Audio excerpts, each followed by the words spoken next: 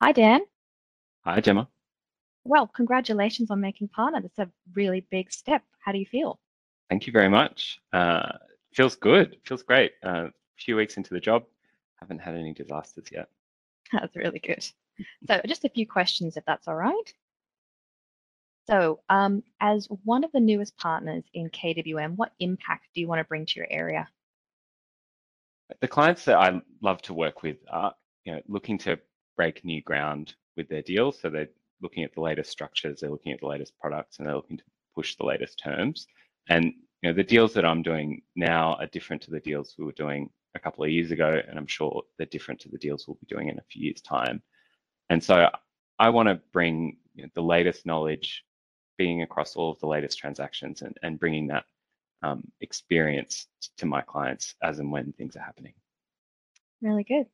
So, what do you want to be known for as a partner, as a lawyer? I mean, I love doing deals. I love doing deals, and I want to be known to clients as someone who facilitates their transactions and understands what's important to them. I also want to be known to clients and to lawyers, both inside and outside KWM, as just a good person to work with, friendly, approachable, and calm under pressure. Really good goal. And so, last question, when you do have a bit of downtime, what do you enjoy reading, watching, or listening to? Um, I can answer the watching and listening to the same thing. It's super embarrassing, but I'm a total tragic for Survivor. I watch every episode of the Australian and the US season, so I've got 3 or 4 series to get through every year. And then when I run, I listen to podcasts about Survivor, breaking down all of the strategy.